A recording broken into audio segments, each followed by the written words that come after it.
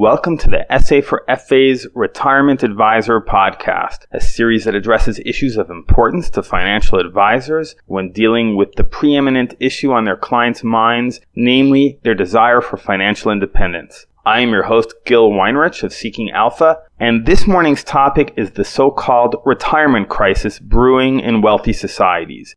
Academics and analysts have written a lot about what appears to be a retirement crisis in the making.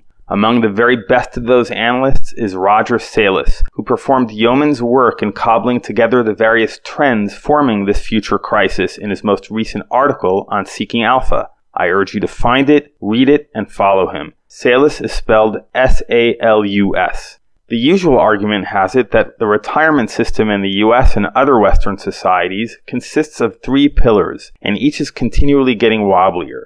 The first is government transfers, such as Social Security, which, as everybody by now knows, will not have sufficient funds to pay its obligations in about 15 years if current trends continue and no fix is found. The second pillar is personal savings, which, as everyone also knows by now, is abysmal. Salus notes that the UK now leads the pack in negative savings, with households now spending in excess of their incomes for an unprecedented 9 consecutive quarters. The third pillar consists of employee pensions, and Salus shows what a sorry state they are in, how few have them, how poorly managed they are, and how poorly funded are government and corporate plans. Salus's piece is a bit grim, but alas, so is the reality. My purpose in this podcast is to point to what part advisors can play here, how they can be part of the solution. The emerging reality seems to be that retirement is becoming a luxury that decreasing numbers will be able to afford. Not a few people enjoy displaying their luxuries, so for some at least, framing it this way can become an incentive to save.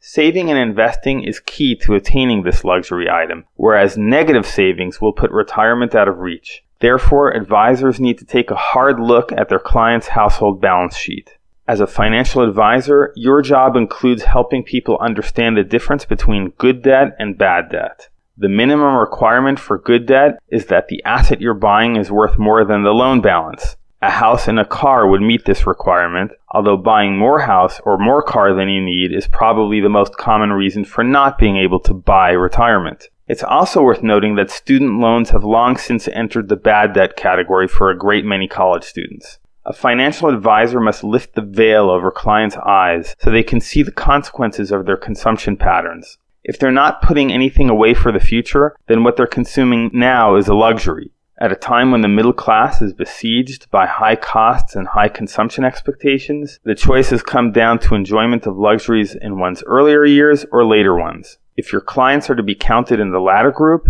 then they can start by automating some savings. They can start with the smallest amount they can currently handle. Once they're set up, they can increase the amounts as they retire debt or receive pay increases. Finally, I'd mention that the so-called retirement crisis is largely a Western phenomenon. One doesn't typically hear about such things in less developed countries. Wouldn't you think less affluent people and less capacious treasuries would result in even greater financial strain? One possible explanation of this irony is that crisis itself is a luxury that only wealthy Westerners whine about. Historically, life simply got harder, but you coped with it using every resource at your disposal. We still see a remnant of that toughness today in the military. The mission may be grueling and risky, but the soldier must simply carry on. There's no choice in the matter. And so advisors would do well to encourage their clients to soldier on. Their duty done, they will enjoy an honorable discharge where so many of their peers will either not be discharged, not achieve the respectability they seek, or both. Thanks for listening. If you found this podcast useful, please leave a review on Apple or Google Podcasts so that others can discover this series. Meanwhile, you can contact me at gil@seekingalpha.com if you have feedback or requests, and make sure to subscribe wherever you get podcasts.